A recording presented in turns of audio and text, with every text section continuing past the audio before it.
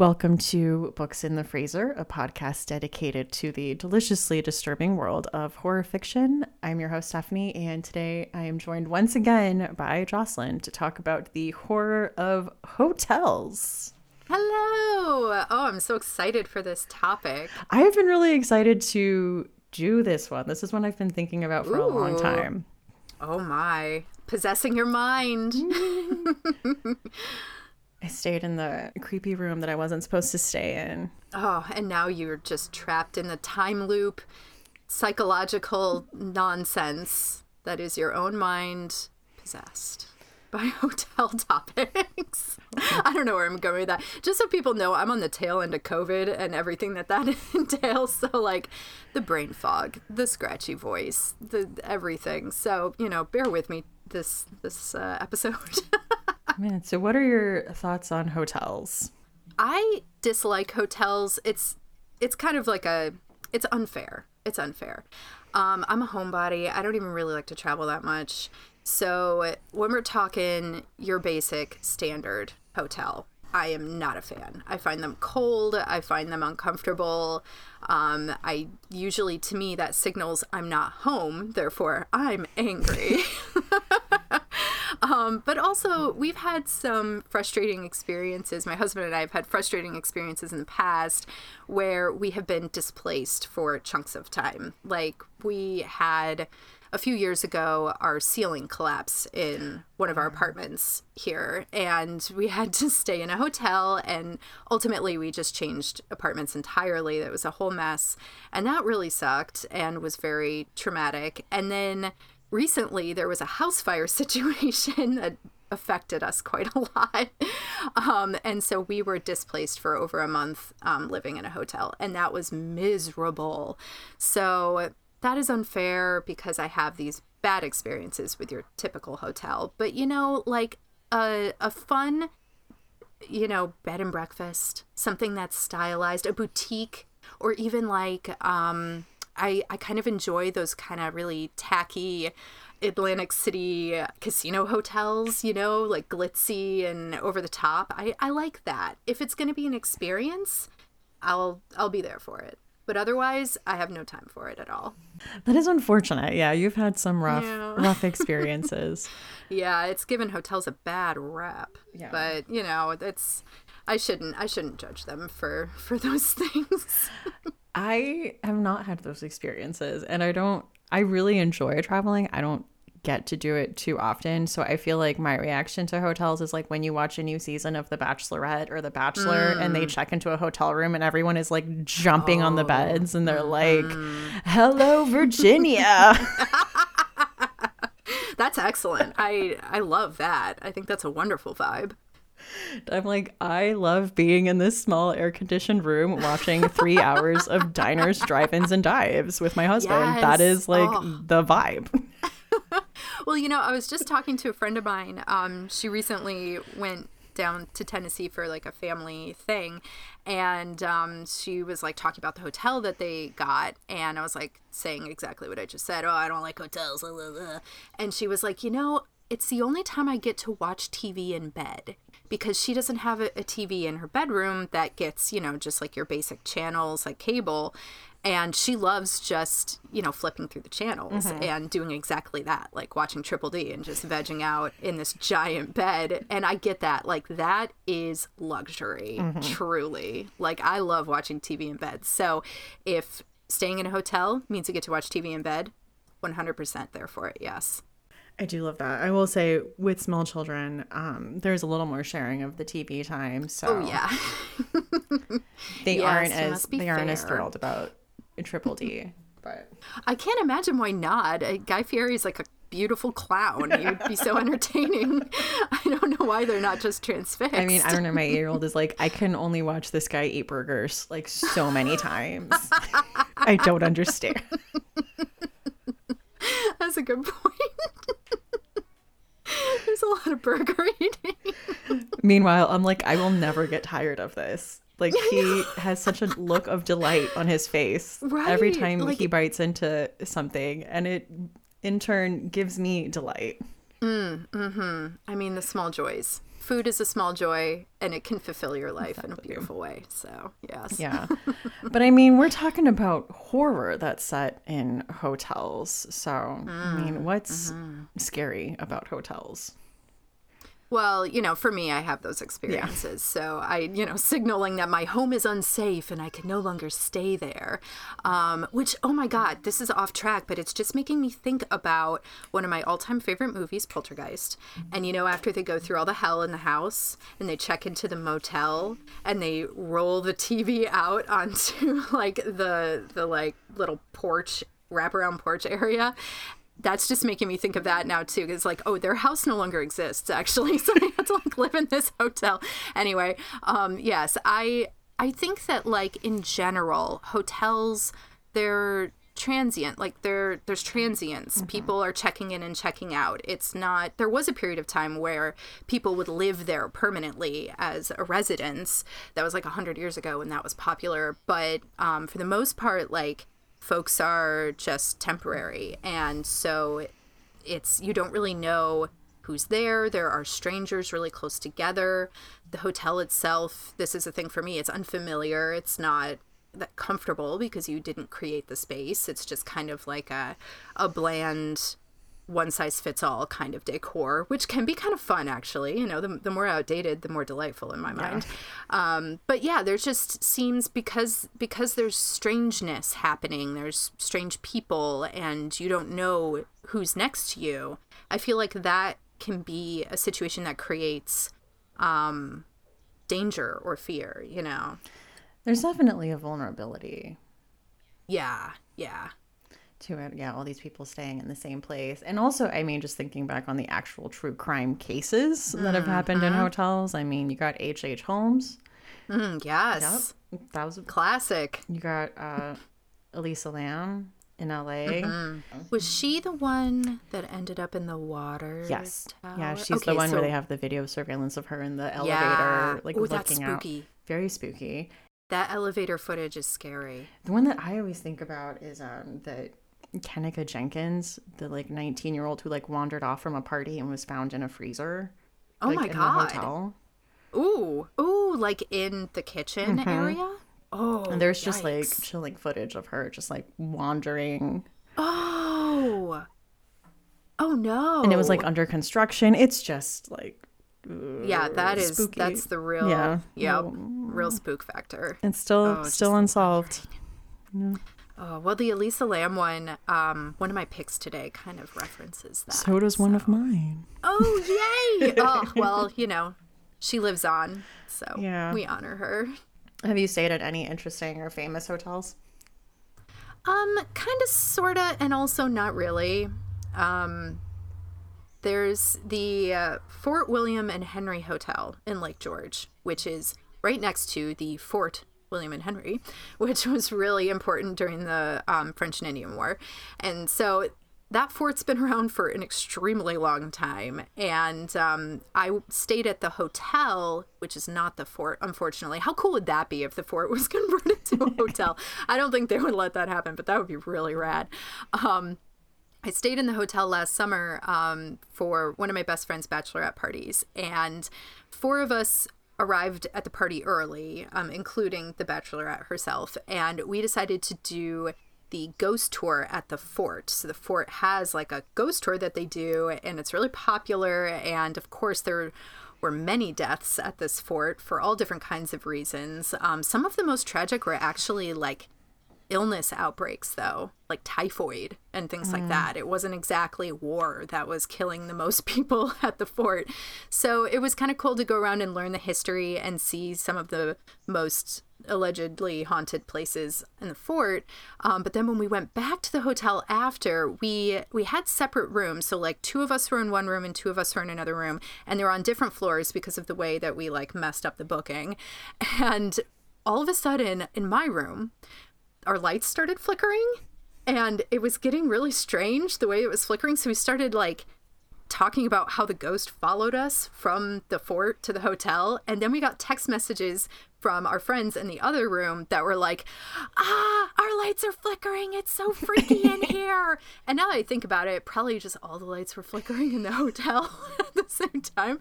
But we maintained that we brought the ghosts back to the hotel. So that was fun. I mean, the hotel itself, it is kind of a resort, but it could use a little work. But Lake George is very cool. I highly recommend if folks want to go stay up in upstate New York. Lake George is gorgeous. It's definitely worth your time. But there are other like hotels that I would love to call out. One being the Aurora Inn in Aurora, New York, which is one of the cutest, most comfortable, after I just talked a bunch of shit about hotels. The Aurora Inn is unbelievably cute, and it's really old. It was built in 1833, and again, this is in upstate New York. It's on Cayuga Lake, which is one of the Finger Lakes. It's not that big. I don't know how many rooms it has, but I don't know, maybe like 16 or something like that. And it's so beautifully styled, and it's so cozy. And Mark and I stayed there for Mark is my husband. I just realized I'm talking like Stephanie knows. The listeners don't know, but we stayed there for an anniversary, and it was just so charming. But the interesting thing about Aurora is that the woman who like invented and promoted the American Girl brand, she is responsible for like the majority of the restoration of this little town. Oh, wow. And she basically like owns the town. So it kind of feels like Stars Hollow. Like it's really freaking cute, and it's right on the lake. So, you know, I had to throw in something good about hotels. Were you an American Girl? I was, but I read all the books. I never got a doll. Me neither. Yeah. And I remember getting the catalogs. Yes. Oh, and agonizing over them, right? And I'd be like, I want to order one that looks just like me and get matching outfits and get a dollhouse. No, it wasn't to be. Yeah, I didn't get one either. But I did love the books, and I did like to flip through the catalog, even though it tortured me. I love to look at the dresses. But yeah, Aurora is very cute. So again, another big old wreck for upstate New York. I'm just a shill for upstate New York. How much are they paying you? Oh, you know, this runs in my blood. This is like, I've been cursed by generations of upstate New Yorkers to have to go out and evangelize to the world. Doing work for the tourism board. Yes, right. But I do want to call out this weird little bed and breakfast called the Ben Conger Inn in my hometown of Groton, New York. It was originally built in 1921 it was a private home of a senator, I believe Ben Conger. I think that is actually the man's name. I think he was a senator, a state senator. Sorry, not a U.S. senator. But it also became allegedly the safe haven for Dutch Schultz, the famous bootlegger and numbers racketeer. There are a lot of rumors about this place. There are rumors that it was a stop on the Underground Railroad, which couldn't have happened because it was built in 1921. There are rumors that there were more illicit dealings with the Dutch Schultz connection. They say that like big entertainers of the day would go and stay there, you know, Frank Sinatra kind of deal. I cannot believe that ever happened. Like, folks need to know this town is so small. There's no way. But there were also rumors that it was haunted. And so I had a buddy who grew up right next to the inn. And when we were bored, he and I would go over, and, you know, the inn owners knew him, and obviously he's the neighbor, so he would let us in, and we would just wander around like free reign in the inn, and like go in all the weird nooks and crannies, and like he almost got stuck in the laundry chute and like all this nonsense. But we were hunting those ghosts, and we never saw any, so that was disappointing. It is a really cute little inn, but that's the closest I think I got to having an experience of like, you know, small town life, haunting, legend, etc., etc. Very fun, very like Kids on Bikes vibes. So very nice. Yeah. How about you? Have you stayed anywhere cool? The Madonna Inn in San Luis Obispo, which we talked about being the inspiration for Rachel Harrison's book, The Return. And yeah, it's got to be. For listeners, I will put in the link so you can go and look at all these rooms, because every single room has an individual theme, and you just have to see it. It's very like kitschy. And kind of like, I don't know, like Flintstones glam. Like, I don't know how to possibly describe this. Oh man, have you seen the Flintstones sequel, the Flintstones movie sequel, Viva Rock Vegas? Yes. Oh my god. It is giving Viva Rock Vegas vibes, like It is extremely giving hard. Viva Rock Vegas. I was thinking also in Goodfellas when like Karen and Henry remodel their house and it is like so yes. tacky Yes. and gaudy and Oh. over the top. Oh, I love it though. I love it. Yeah, it is just so fun and so loud and unapologetic. It's like very pink. I was telling you, they're known weirdly for their urinal, like in their restaurant, is like this rock waterfall. I do remember going in and looking at it because like it's one of those things like everyone wants to look at it, you know. Hell yeah. People stop over and look at it. I do want to know how men feel about this because I know men have opinions. So if anyone has used it or if anybody is just thinking about it, I want to know if you think this would be cool to use or not. I would imagine so, right? I mean, I would think it would be cool to use, you know. Another family vacation we took was to Deadwood in South Dakota, which was really fun because it's obviously like an old Western town. Yeah. And so like every place you go into, it's like, this is the chair that Wild Bill Hickok was shot in, you know, and it's a very themed, very cute downtown area. But I remember I took a tour, like Kevin Costner owned a hotel in Deadwood for a few years. I don't think it's open anymore. I looked online. It's not open anymore. But oh, that's a bummer. he had like the first floor was all movie memorabilia. Like he had one of the Batmobiles. He had like the white linen suit from Forrest Gump. Like he had like, wow. Yeah. I didn't realize he was such a collector. And apparently he like really loved Deadwood. Like I guess he filmed near the Black Hills for Dances with Wolves and was like, I love this area. Yeah. Well, he is in Yellowstone now. So that does make sense. He loves the American West.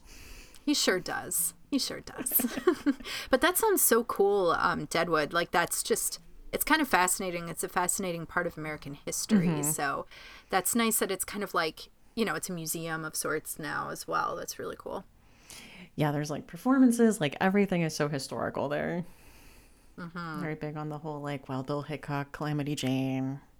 Oh yeah. Yeah. True American legends.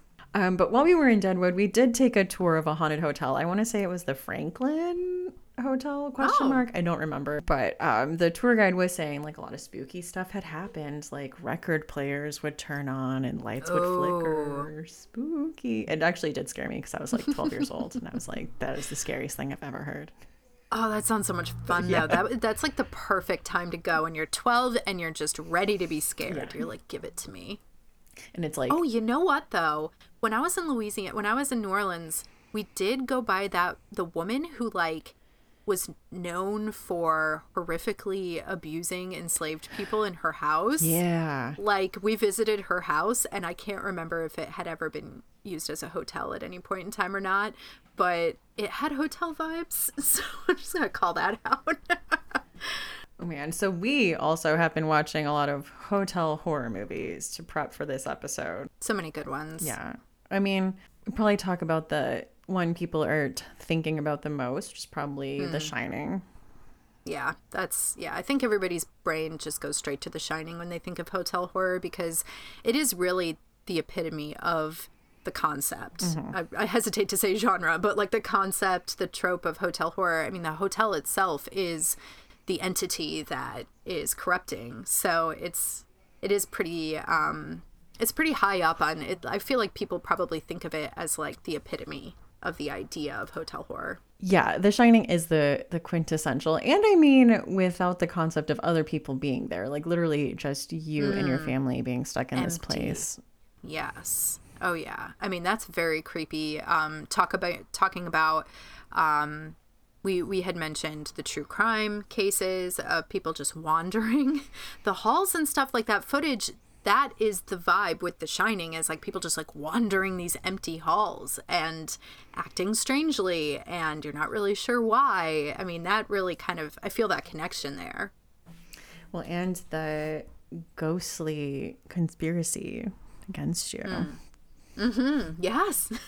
I mean, I think we also have to touch on another Stephen King work. And I think listeners know where I'm going with this. Build it up. Build it up. The short story. You know the one I'm talking about. It's Numbers. 1408, baby. Woo, woo, woo! We said it. This is actually my husband's favorite horror movie Really? of all time. Yeah, he's not a horror dude. He doesn't really have tolerance for it. But he loves psychological thrillers, and this one definitely it hits psychological thriller for him more than it does horror. So he loves this. He actually was the one who introduced me to it. So it's kind of a big deal in our house. Have you read the book, the short story? No, I have the collection. I haven't gotten to it yet, but last year when we watched 1408, like the last time we watched it, which we watch it probably like once a year, I pulled out the collection and I made this big speech about how I was going to read it. Still waiting for me. It's a bit different. It goes in a different direction. That's what I hear. Yeah. Which intrigues me. I always like to see how King goes, like all the different directions, because he's got a great range. So even when he's just like throwing shit at the wall, I find that interesting. It's not always successful, but it's interesting to witness, I guess. Yeah. Yeah, it was one of those things that like I had read the story and then I was watching the movie and I'm like, wait, what's happening now? What? We're doing what now? Okay. Interesting. Okay, I'm very excited to read it now and do a comparison. But I really like it. I mean, yeah, you have all the build up with like, oh, you can't go in there. We don't let anybody stay in there. And he's like, I do this for a living. I need to stay in this room and write about it. Yeah. It's for a book. I got to do it. Samuel L. Jackson is so good in that role in the movie too. He's so good at like being foreboding and like the harbinger of doom kind of thing. And he's like, can I do anything to dissuade you to not stay in this room? He's so eerie. A trilogy of literature and a classic movie that has been, I've done a whole episode on this property. That is Psycho. Hell yeah. Psycho's so good. Like, it's, when I was preparing for this episode and I was doing just some light Googling on the history of hotels and motels in this country. And Psycho came out really at like the boom of motels. Really? And it's so interesting because it's been a while since I've watched the movie, so maybe correct me if I'm wrong, but I feel like there is a whole thing in the story where he's talking about they built the highway somewhere else and now people aren't coming. Yeah. And so like that connection between like motel culture exploding and highways being built and this one being left out, this one just kind of dwindling on the edge, that just makes it so much scarier to me that it has been forgotten and left unchecked for so long, for like all of these like perversions to just bubble up kind of thing. Well, then, yeah, in the book series, that's like a point in the third one that there's like murders happening, and then that's the reason why. And like they're rebuilding the motel in the same location. And when we did the episode, I'm like, you don't have to build it in the same location. You can build it closer to the highway. Yeah, somewhere more practical, perhaps. I would think that location would be a little tainted too. Yeah. Well, Psycho also gets into, I think, a common theme in a lot of the other hotel horror movies, which is being watched and surveillance. Like, this is a new place, you're unfamiliar with it, and you don't know who's been there before and what they've left or what access they have to you. Which, not to jump ahead, we can certainly circle back to Psycho, but that is a thing that is a big plot point in The Rental, which is that newer release that Dave Franco directed, right? It's Dave Franco. There's a big thing about being watched in that one, and that's Airbnb. That's not necessarily hotels or motels, but that has a lot of the fears that I see in hotel horror, and that I think people fear when they think about hotels and things like that. You're in a strange place. In this case, it's someone's like home kind of deal. So you've got all their things there, which is a little creepy. It's cool to see what people have in like their Airbnbs, but I also think it's just kind of weird. It's like people's things. But, you know, in the rental, they're being watched, they're being observed, and then like people show up and, you know, like it's just the paranoia, you know, it ratchets up in that one. That one's bleak. I don't know. Did you watch that I did watch that one. That one's I bleak. did research for this episode. Yeah. Yes, research. Guys, I work really hard for you. You put the hours in. You do. I did. You do. I rewatched The Innkeepers, the Ty West movie. I have not seen The Innkeepers, and I need to watch it, especially because I just watched X. And I'm like, oh, what else have I seen Ty West? Like, what are all his things? I was on his IMDb, and I was like, I haven't seen The Innkeepers. So I'm negligent in that. I'll have to go watch it. I think it's on Tubi. Okay. Tubi's Yeah, great. I love Tubi. Yeah, they've got everything. Yeah, that one's a bit more of a ghost story. It's pretty good. There's like a whole I don't know. I can't get like too into anything, you know. Yeah, I know. There's so many twists in hotel horror. I feel like hotel horror truly has like many a twist. Perhaps more than other kinds of horror. Ooh, that's a hot take that I might meditate on a little bit. All right. I also watched, first time watch, I watched Vacancy, the one with Luke Wilson. Oh, that was a big one for me. My sister and I love that one. I actually recently rewatched that one as well. That one is the epitome of like that early 2000s horror vibe. Yes. Like very strong, very strong. The color palette, everything. Yeah, the color palette. Also the surveillance coming back in. Yes.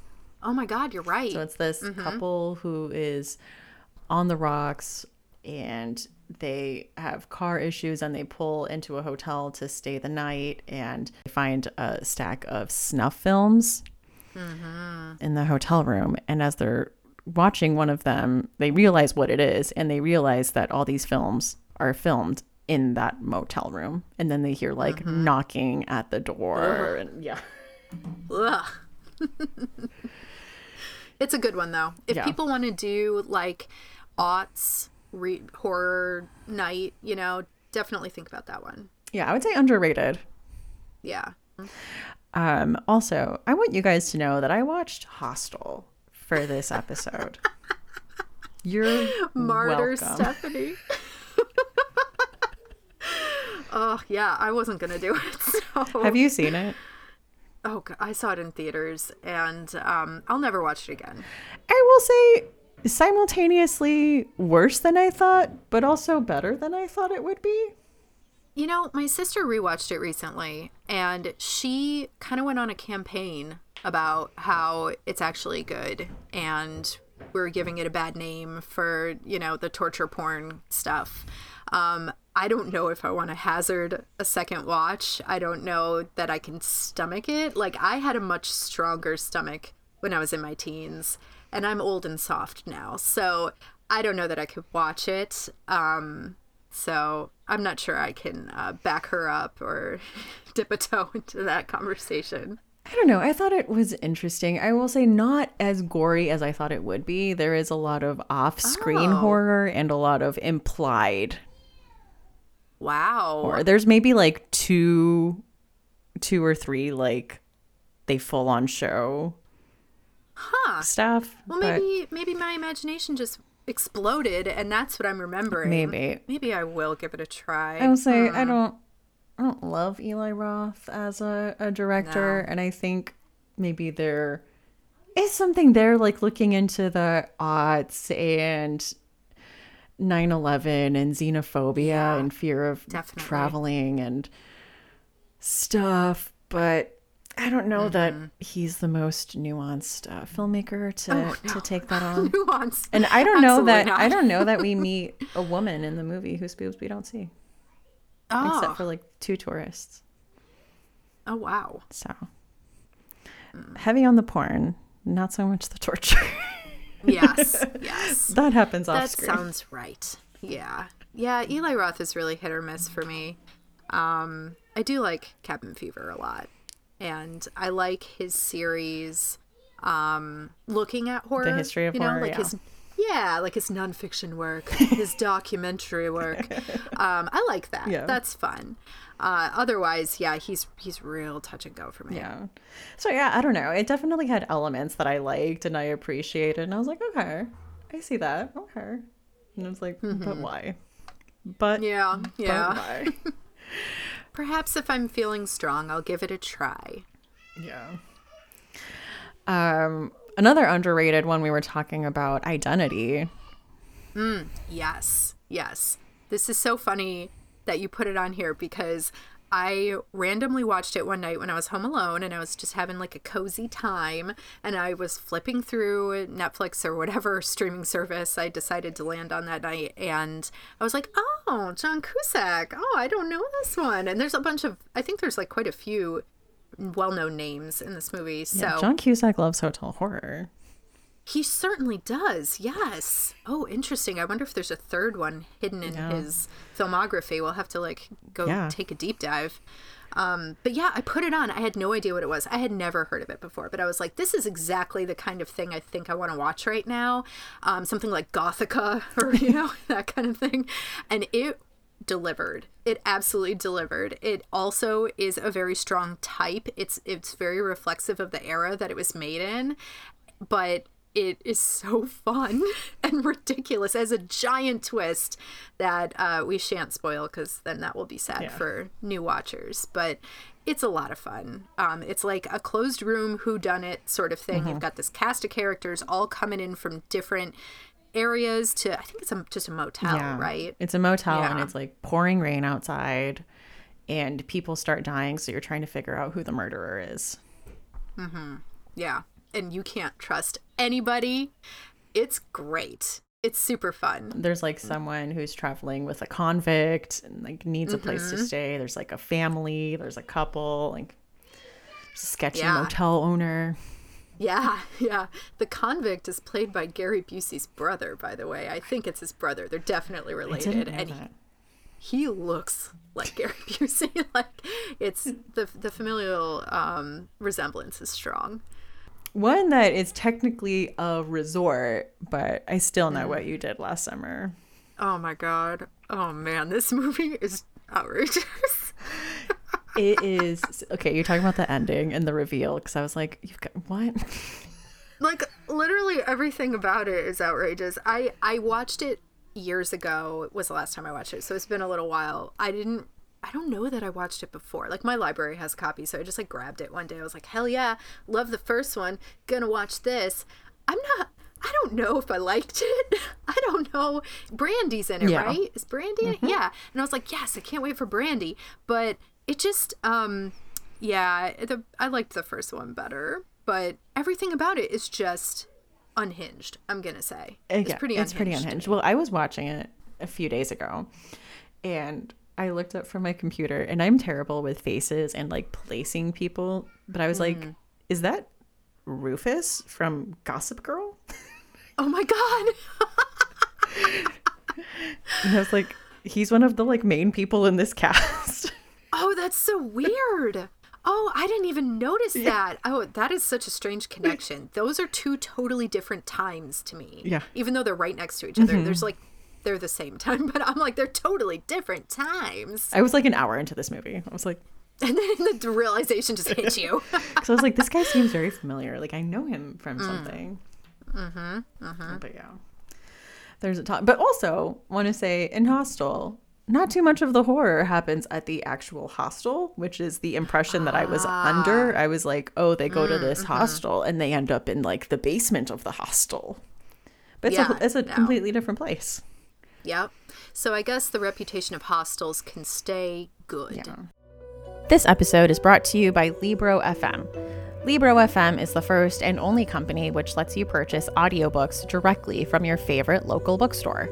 You can pick from more than 150,000 audiobooks, including bestsellers and recommendations from booksellers.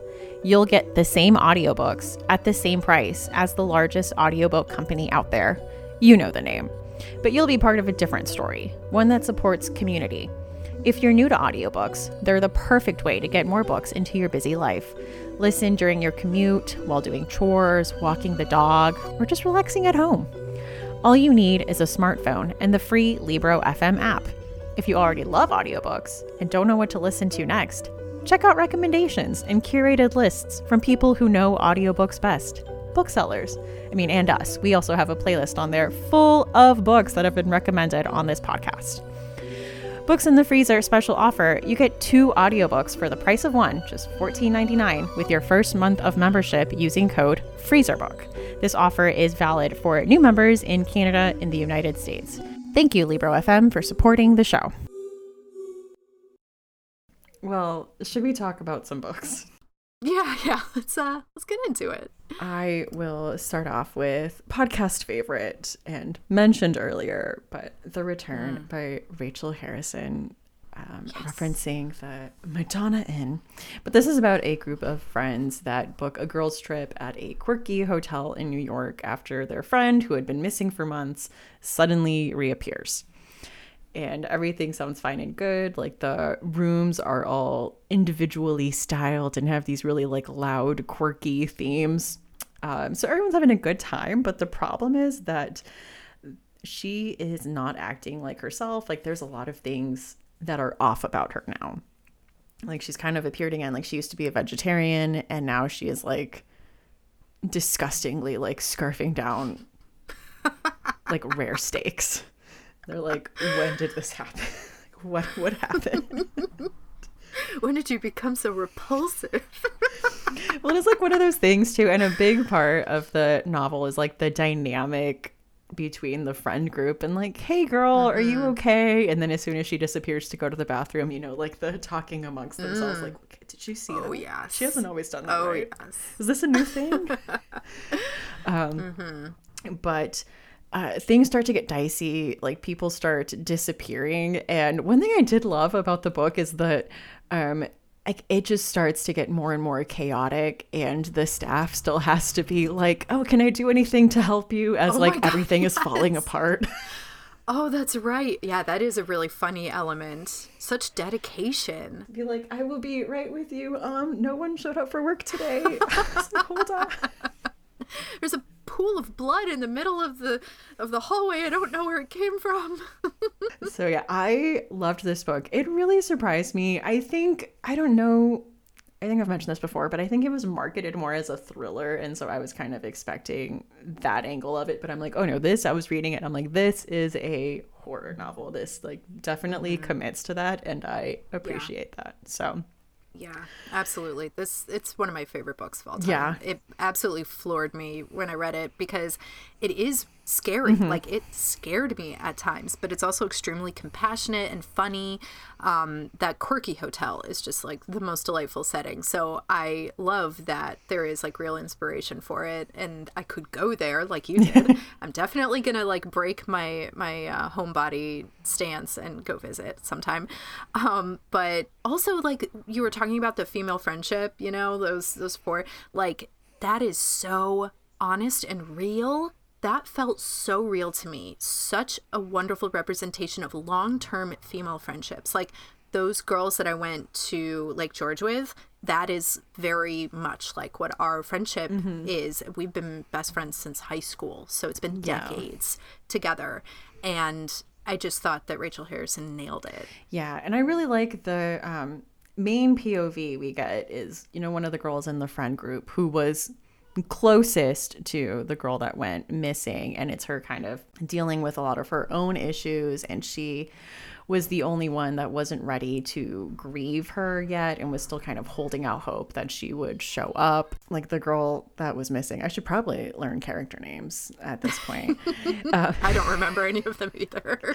But she was kind of the one that would call her out on stuff and hold her accountable, and now that she didn't have that in her life, she found that she was kind of spiraling and really missed that. And I don't know, I just really liked that element of it too. Yeah, because there's that grief. It was a good discussion of grief within the book, I thought, and a good depiction of grief, or a refusal of grief, which I still think is a kind of grief. Yeah. You're just stuck in the denial that you don't see a lot. Yeah, exactly. Yeah, you don't see a lot of that. So I was happy to see that story told. Right. So I would put it in the I would definitely put it in the fridge. There's some fairly like gory and disturbing Yes. sequences. Like this is not just like a, ooh, people go missing and everything happens Yeah. off screen. No.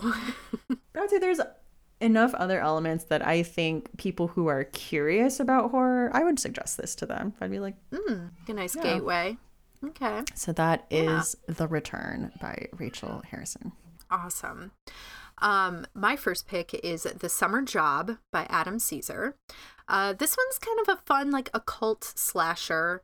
We follow Claire, who is in her mid-20s, and she's dealing with that kind of like post-undergrad wandering that happens to a lot of us. She doesn't really know what to do with her life. You're just kind of lost, and that's not uncommon.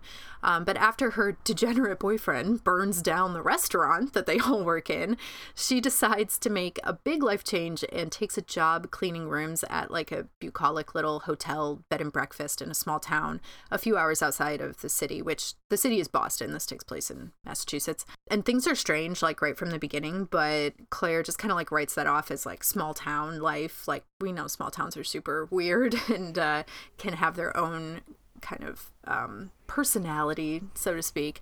But unfortunately, this small town takes those kinds of things, those like cliques and drama that you would expect from a small town, and just like blows it up to the extreme. This is very much like Dark Stars Hollow, I feel. So soon after Claire starts hanging out with like a mysterious group of hippies, where they just like go hang out in the woods and do like weird bonfire hippie parties, she starts hanging out with them, and things start to get really weird and dark for her at work at the hotel. So things just get like confused, and I'm trying to like be cagey about details because I don't want to spoil anything. But let me just say, it's definitely not like a town you'd want to spend a quiet weekend sightseeing. Like, it's just, this is a devious and scary place. You're not gonna like it there. And so I'm not going to say much more without giving anything away. There are a lot of fun reveals in The Summer Job, so I don't want to do spoilers, but I can say that it has a lot of very fun elements. So, you know, I mentioned the occult. There are secret rituals. There's slasher vibes. There's the creepy bed and breakfast, of course, and as I mentioned, weird hippies, which that completes a balanced diet of horror for me. Love it. And you know, Claire clearly walks into a battle that's been raging for like decades in this town, and the question really is, like, can she learn the truth and save herself? Who knows? You'll have to read the book and find out. I really liked this one a lot. I didn't know what to expect. I hadn't heard of it before. I know Adam Caesar. I have, you know, Clown and Cordfield. His writing is great. It's really energetic. I really enjoy reading his stuff. And The Summer Job is incredibly fun, and it's fast read, and it's actually perfect for taking on vacation this summer. So if you're looking for summer TBR recs, you can put that on there. But it might make you suspicious of quaint little hotels for a while. So keep that in mind. What if I want to stay at the Dragonfly Inn?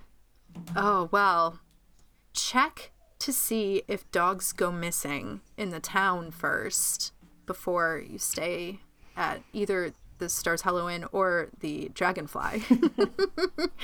I'd be more suspicious of the Dragonfly. Just make sure the dogs are alive and well.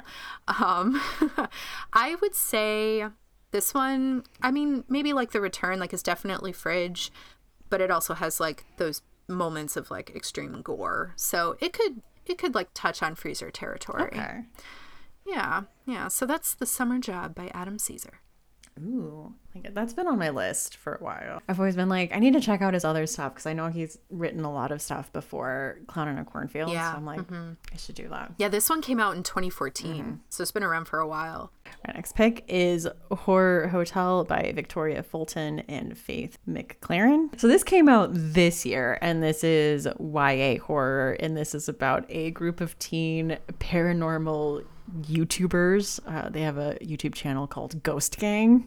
I love that. Oh my god. Yeah, It's funny because, like, yeah, one of them is kind of like the big YouTube personality. Like, one of them is the camera guy, and like one of them has like actual can talk to ghosts or like is sensitive to spirits. They're trying to hit a big milestone, a big subscriber milestone. So they decided to do something big. So they're staying at this notoriously haunted LA hotel, which is definitely based on the Cecil Hotel. They are kind of staying in like it's kind of like a hostel situation where like they have a room with bunk beds and like you share with like other people. And their plan is to kind of like sneak out and go to one of the forbidden floors where like there was like the serial killer stayed.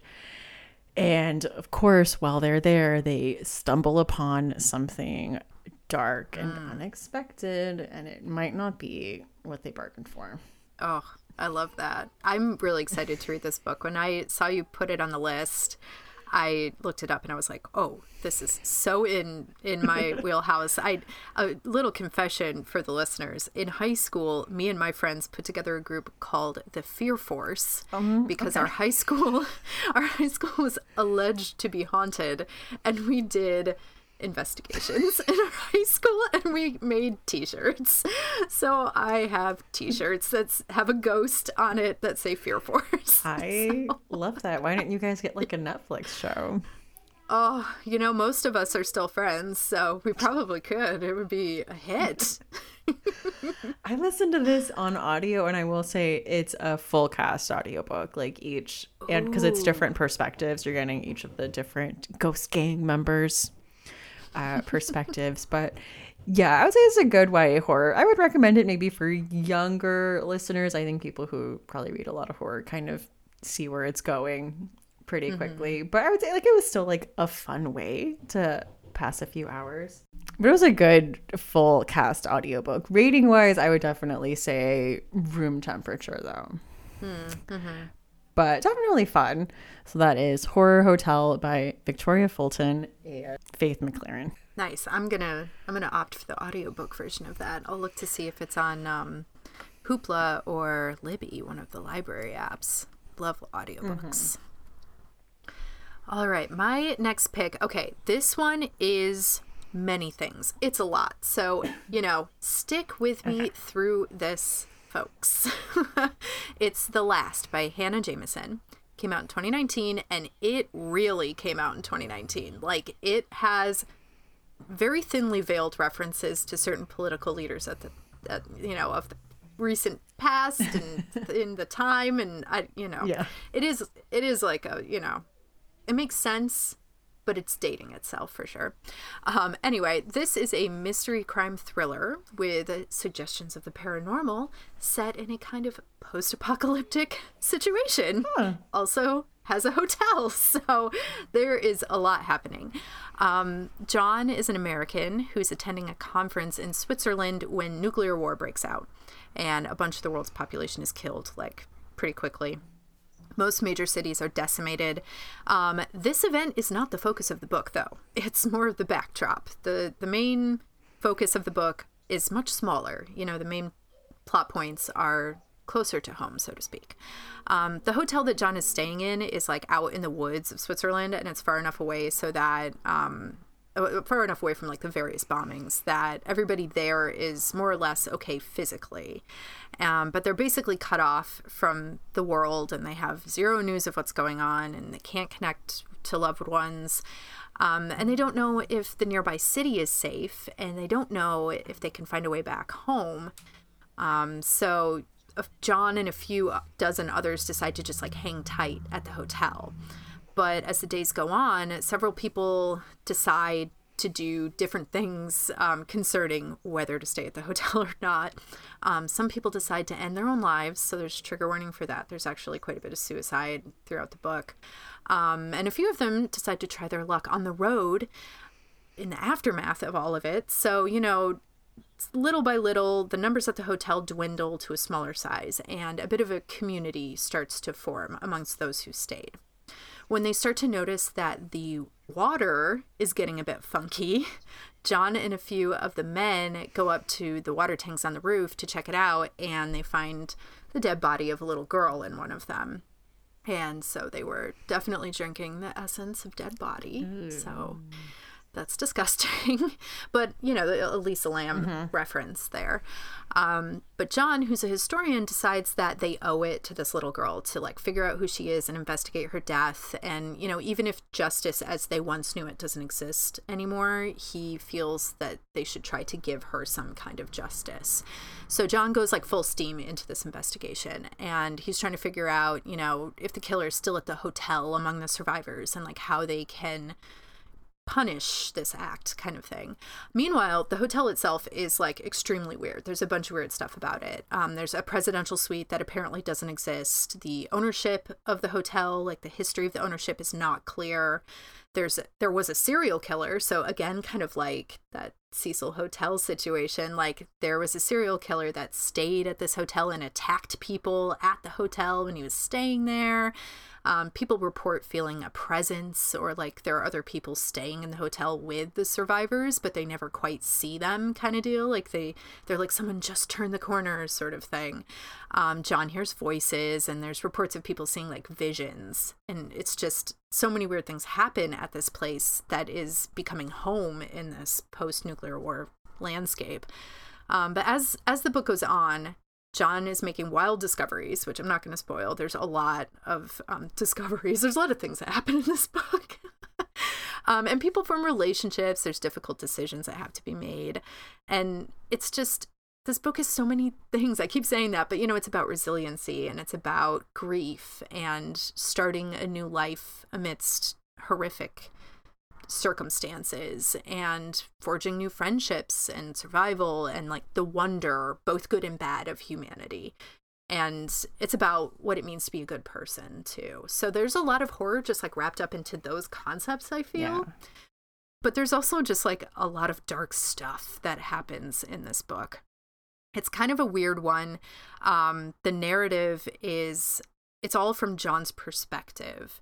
And I wish that Jameson played with that a little bit more, like the unreliable narrator situation, because John is a historian. He's writing down everything that happens for posterity, but you don't really know if he can be trusted, and he's kind of an asshole in the beginning. So like, I at first didn't really like this book because I didn't like John's voice, and that's kind of the problem with this style of narrative and with like epistolary novels. Yeah, I like do you like epistolary novels? Do.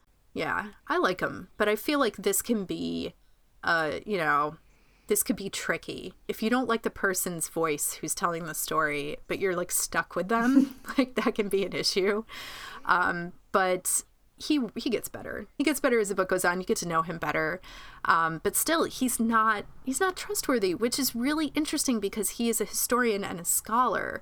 So to me, as a librarian, that makes a huge statement about, you know, how history is recorded, how information is generated. Information is not objective. Not even numbers are objective. Like, I could go off on that for a long time. But I thought that was a really cool thing that could have been played with more in this book. But regardless, I enjoyed that device that Jameson used. The Last is not technically a horror book. It's more of like a thriller mystery. Eventually, they do decide in the hotel, it's not safe for them to stay there anymore. And they have to make a decision about what to do. So that part's interesting. The reason why the hotel isn't safe anymore is really interesting. It might not be what people expect.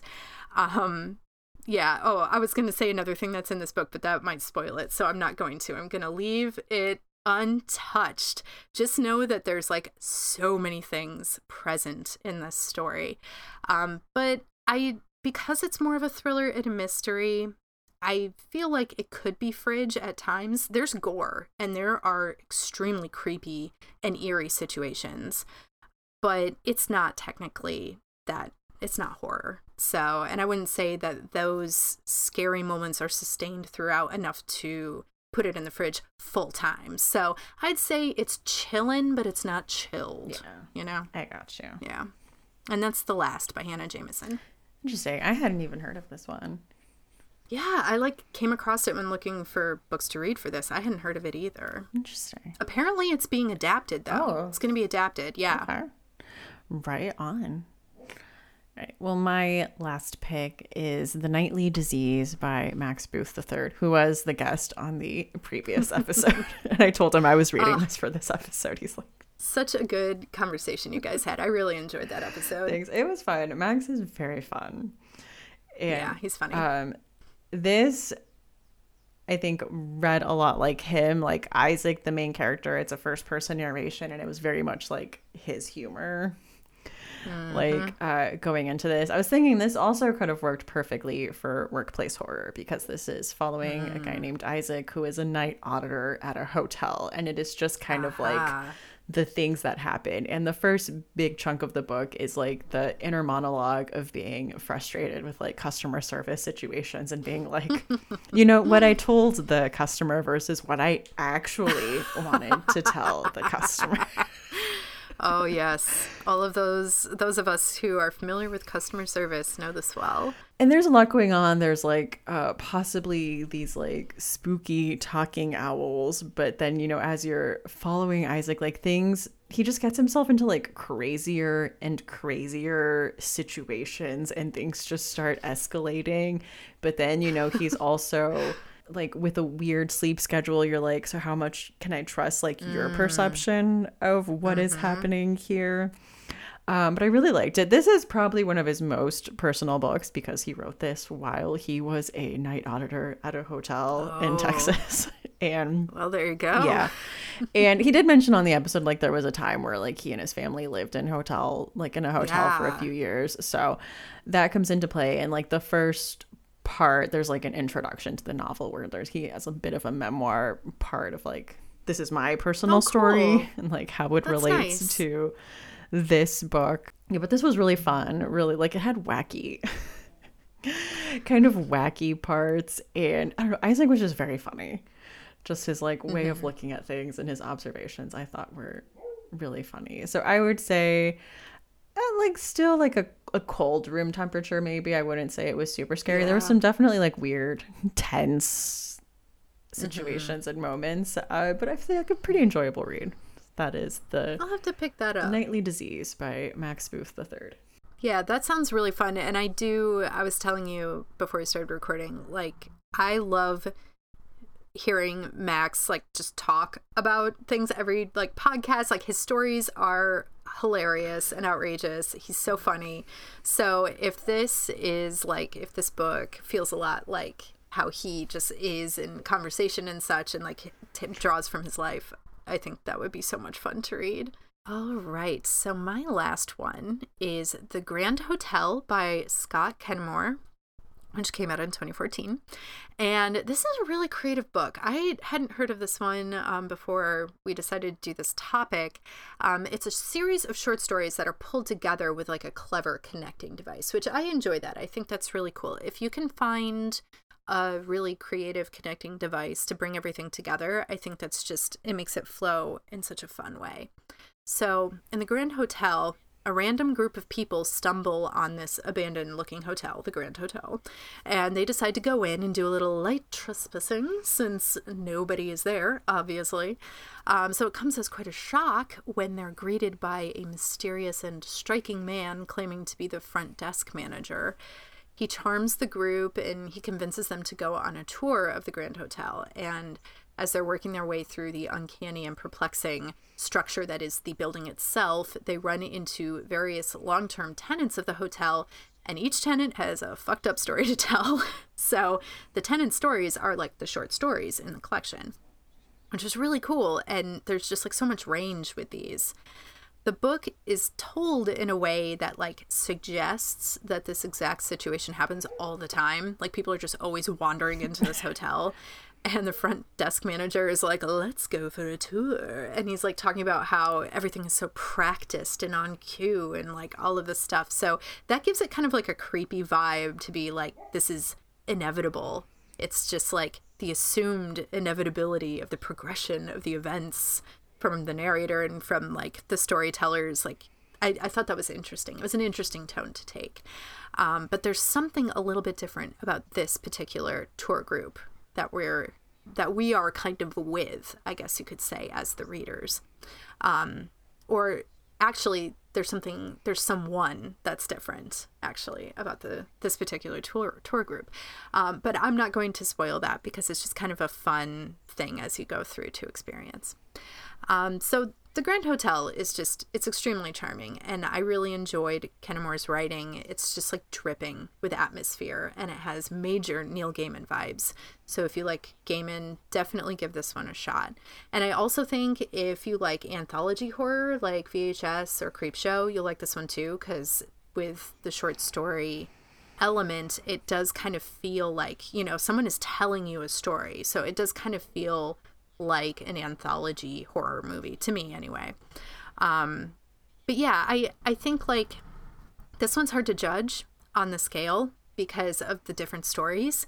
Some of the stories are extremely dark. Some of them are just kind of like campfire story level. So I feel like this one could be fridge, but it's probably, again, you know, kind of cold room temperature.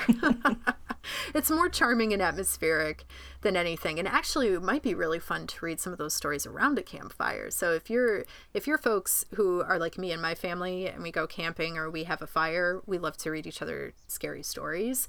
This might be one that you could flip through and find, you know, pick one of the stories to read to your family, because some of them are just like extremely dark and will stick with you for a while.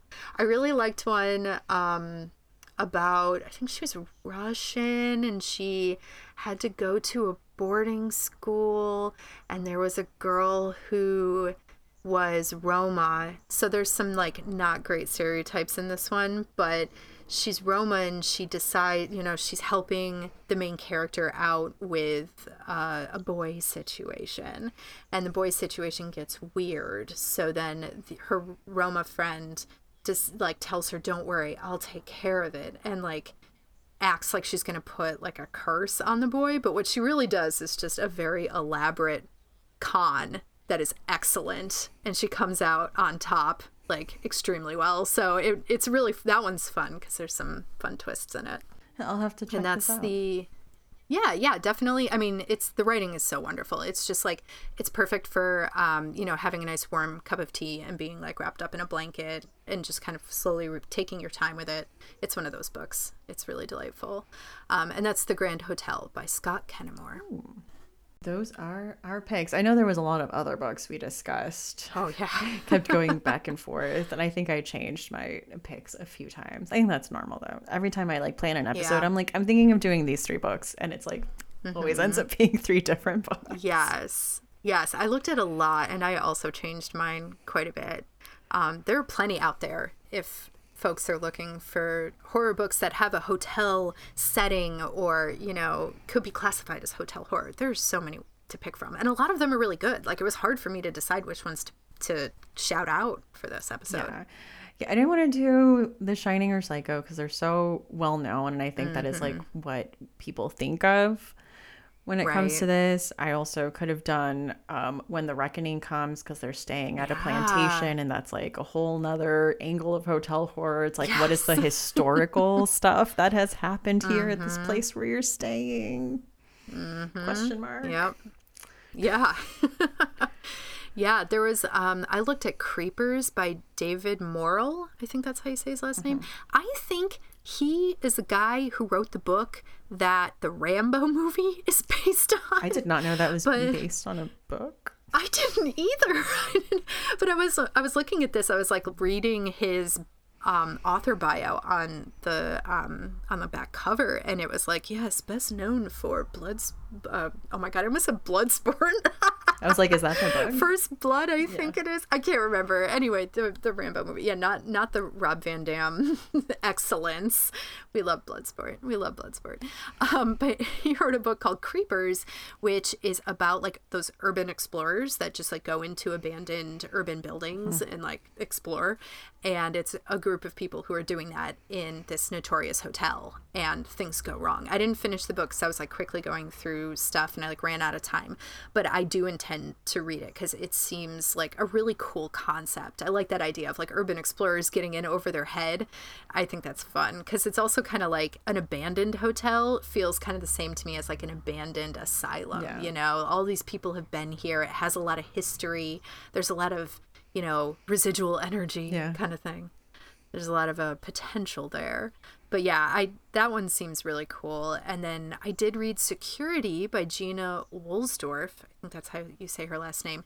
That one's wild. That one is like full on slasher, and then the way that it's told, like the narration, is really unique. It's like through security camera footage, and I think the main narrator through the whole thing is like one security guy just watching things happen through the security footage. It's really kind of creative and interesting, but not much. It's mostly just like, standard slashers. So if you like slashers, you should check out Security. Cute. I was thinking about reading that one for this too. That was on my list for reading. Also, I was thinking of doing The Mansion by Ezekiel Boone, which is more like the high tech, but I don't know if it was a hotel, if it ended up being like an apartment complex or some technicality where it like didn't quite fit. Ooh. I don't remember. But I was looking at that too. Yeah. But I kind of liked, doing this modern angle with like, it is interesting, like in Security, the hotel is supposed to be built to be extremely safe. And so that's kind of the twist. And we love that twist, right? Like we love to see things that are built to be like fortresses, having that power and that strength turned on itself and becoming a prison kind of deal. Like it's always successful. I loved it. That in Devolution.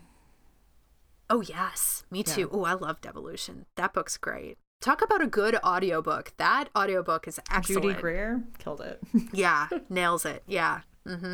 There's a bunch of other like Deadfall Hotel by Steve Resnick Tem. That one's also very Neil Gaiman-like. It's very charming and kind of like meandering, spooky, dark fairy tale sort of thing. And then The Resort by Bentley Little kept popping up, and like I started to listen to the audiobook of that, and I was like, this is very Bentley Little. I don't know if I haven't, like, you either love Bentley Little or you hate him. I am somewhere in between, but the beginning of The Resort, I was just like, I don't know. But it does take place on like in a fancy resort in the middle of the desert, and things get real wiggity wonky like pretty quickly. So yeah, I mean, give it a try. I don't take my turning off of the audiobook early as any sign of how good it is. I'll probably try it again. Yeah. I mean, also Womb by Duncan Ralston takes place at a motel. As I mentioned on the extreme horror episode, I DNF'd it. I did try to read it again for this episode, and I was like, no. Oh, the determination. Sorry. And it's not Duncan Ralston, because I have enjoyed other books by him. It was just very much this book that I no. But people like it. Like, I mentioned it on a TikTok that did pretty well, and people are like constantly like, I see it pop up all the time. So a lot of people are out there and they are reading it and they are enjoying it. And you know what? That's great. Love to hear it. Yeah. Perhaps you, listener, will also be one of those people. Yeah. But you won't know until you try. Yeah. All right, well, Jocelyn, have you had any good chilling obsessions lately? Oh, yes. Yes, I have. And you know what? I'm so happy to finally bring you one that I feel like very proud of, because the other times that I have been lucky enough to be a guest, I have had very like blah obsessions. I have not really been, experiencing things at the moment that I thought were really, horror based or all that interesting. And so like they're mostly just me returning to old comfort horror things. And I'm like, I am just doing my comfort horror all the time, apparently. But now I have an obsession and I'm so into it. So I watched Fresh. Oh my God. Love it. Oh my gosh. Oh my God. I love it. I love it. Everything about that movie is incredible.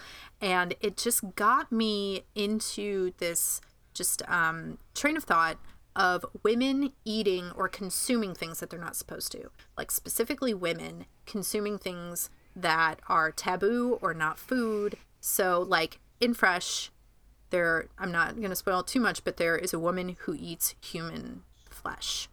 And so that kind of got me going. And that movie has a lot of like gender dynamics and, what it means to be a good ally, good woman. I don't know. It's fun. The movie is very fun, and it has a lot of good things to say, I think. But I was so captured by the image in this movie of this woman eating human flesh under duress, and it's like, what does it say about women who are like consuming things that they shouldn't be or that are taboo? So I am on this absolute bender of books that have to do with this theme. So I am just about done with A Certain Hunger. Okay. Which, and I can't, Chelsea Summers, I think is the... That sounds right. I might be screwing up her last name, but that book is incredible. I love that. That's about a female serial killer who eats her victims, and she's also a food critic. So she's talking about her victims in these very elevated food terms. Like, it's just absolutely hilarious to me. It's very satirical, and that's amazing. I did not know that that's what that book was about. Like, the cover is very like fancy, and I'm like, this is like about millennial ennui, I think would be the vibe that I get from it. No, it's about like a boomer psychopath. Okay. Yeah, it's great. I would say it's an interesting foil to American Psycho. It has very interesting connections in my mind, like parallels. And it's this kind of like snotty upper crust New York City East Coast elite woman who is like murdering her lovers and eating them. Okay. It's great. It's also kind of epistolary because she's right. It's like her memoir. So it's fun. And so like other books that are going to like go into this category really are like To Be Devoured by Sarah Tatlinger. And oh god, I have a whole list. I'd put like The Vegetarian in this category. There is that new book that just came out about like kind of is like millennial ennui, I think. A woman vampire. God, what is that called? A woman hungry, I think. It's called something like that. And she's a vampire, so she's like drinking blood, but I think she's having like a midlife crisis or something. I don't know. The cover also is very stylized art, and I'm interested to see where that goes. But pretty much anything about women having weird, complicated relationships with food, or eating things that they're not supposed to, and looking at what that means about consumption, about womanhood, about bodily autonomy. I'm doing like a whole thing. I'm doing a whole project. I'm giving myself a paper, and I'm not even in school anymore. Did you watch that movie that came out recently, Swallow? Yeah. Okay. Because I'm like, that definitely fits. Yeah, it does. Absolutely. It made me so nervous. I watched just the preview, and a preview I was like, yeah, I know, right? It's very unsettling. Yeah. Like the idea of putting things in your body, like food stuff is one thing. But then you're swallowing buttons, you're swallowing marbles. You start swallowing things that could rip your esophagus open. Like, doesn't she like eat like a needle or a thumbtack? I was like, yeah. Oh, like true nightmare. But there is just I feel like there's so much to unpack there. So like I have started a whole project. It might come out in the form of a newsletter. We'll see what happens. But it is a true obsession for me now. Did you read As Tender as the Flesh on there? Tenders, yes, that's on there. I haven't read it yet. Oh, okay. I know. Well, you know what? I avoided it because I was like, everybody's talking about this book. I got that. But then I had a coworker read it, and she's like, girl, you got to read this. This thing blows up. Like, the ending is wild. You have to read it. So it's on there, and I will read it. Mm-hmm. I think like Night Bitch is also on there. Yes, I was going to say that one too. Yeah, absolutely. Yeah, I made a whole list.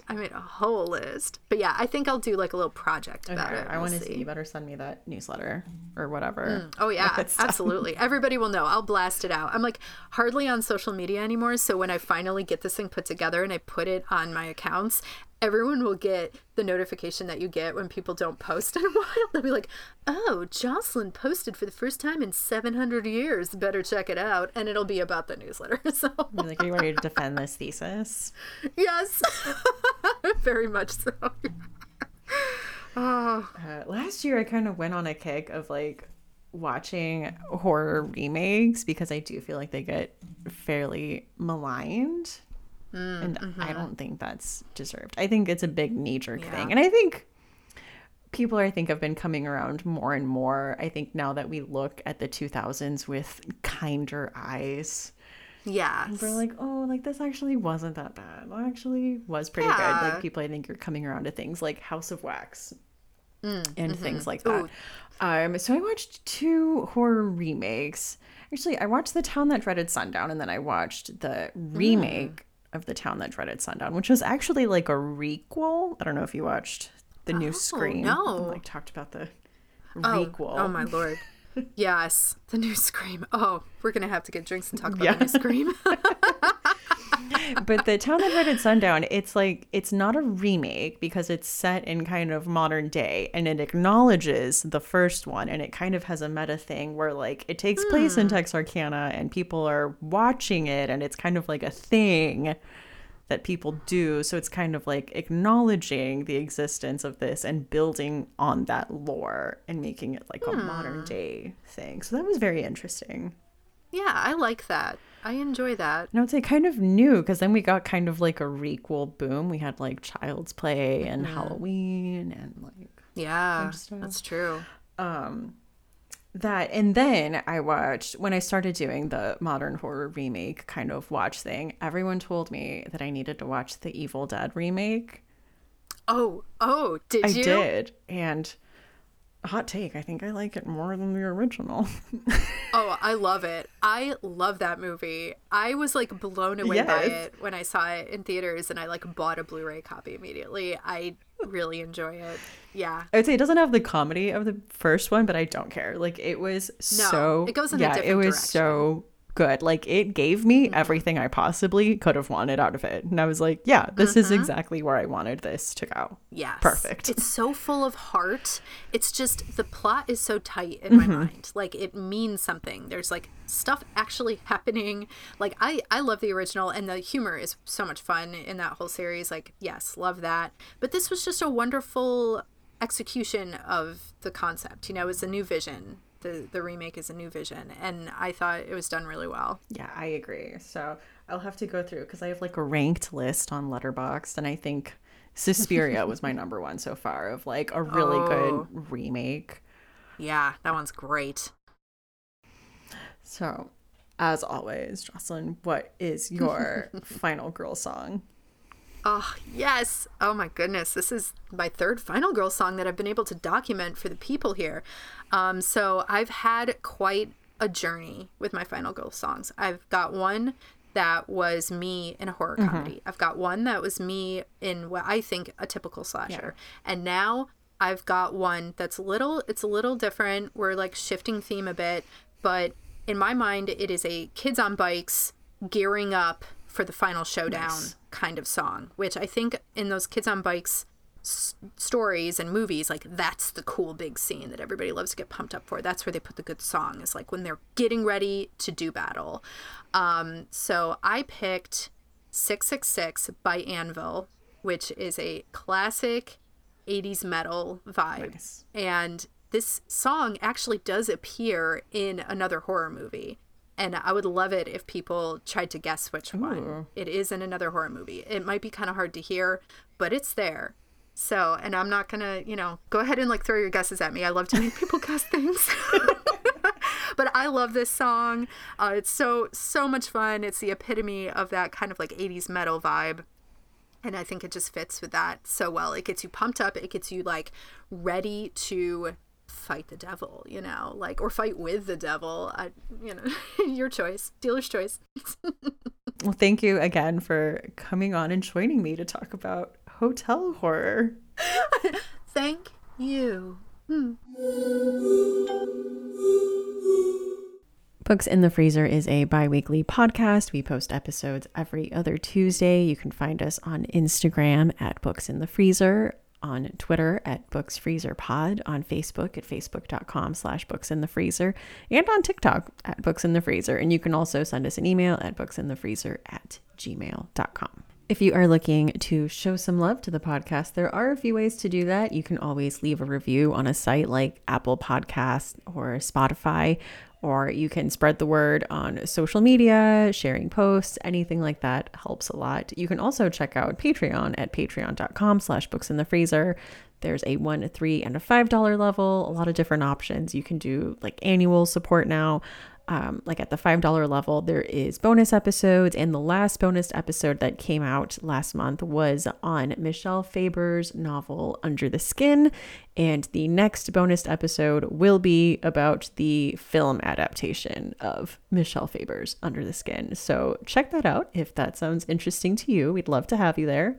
We also have an Amazon link in the show notes. You click the link, it just takes you to Amazon, and you do your normal shopping that you would usually do, and a small percentage of that goes to help the podcast. So big thanks to anyone that has used the link to buy books or dog food or water bottles or, whatever it is, Amazon. I'm Stephanie. You can find me on Twitter at lady_gagnon. That's LADY_GAGNON, and on Instagram at That's What She Read, and that's with 2 A's. So thank you again, and see you next time on Books in the Freezer.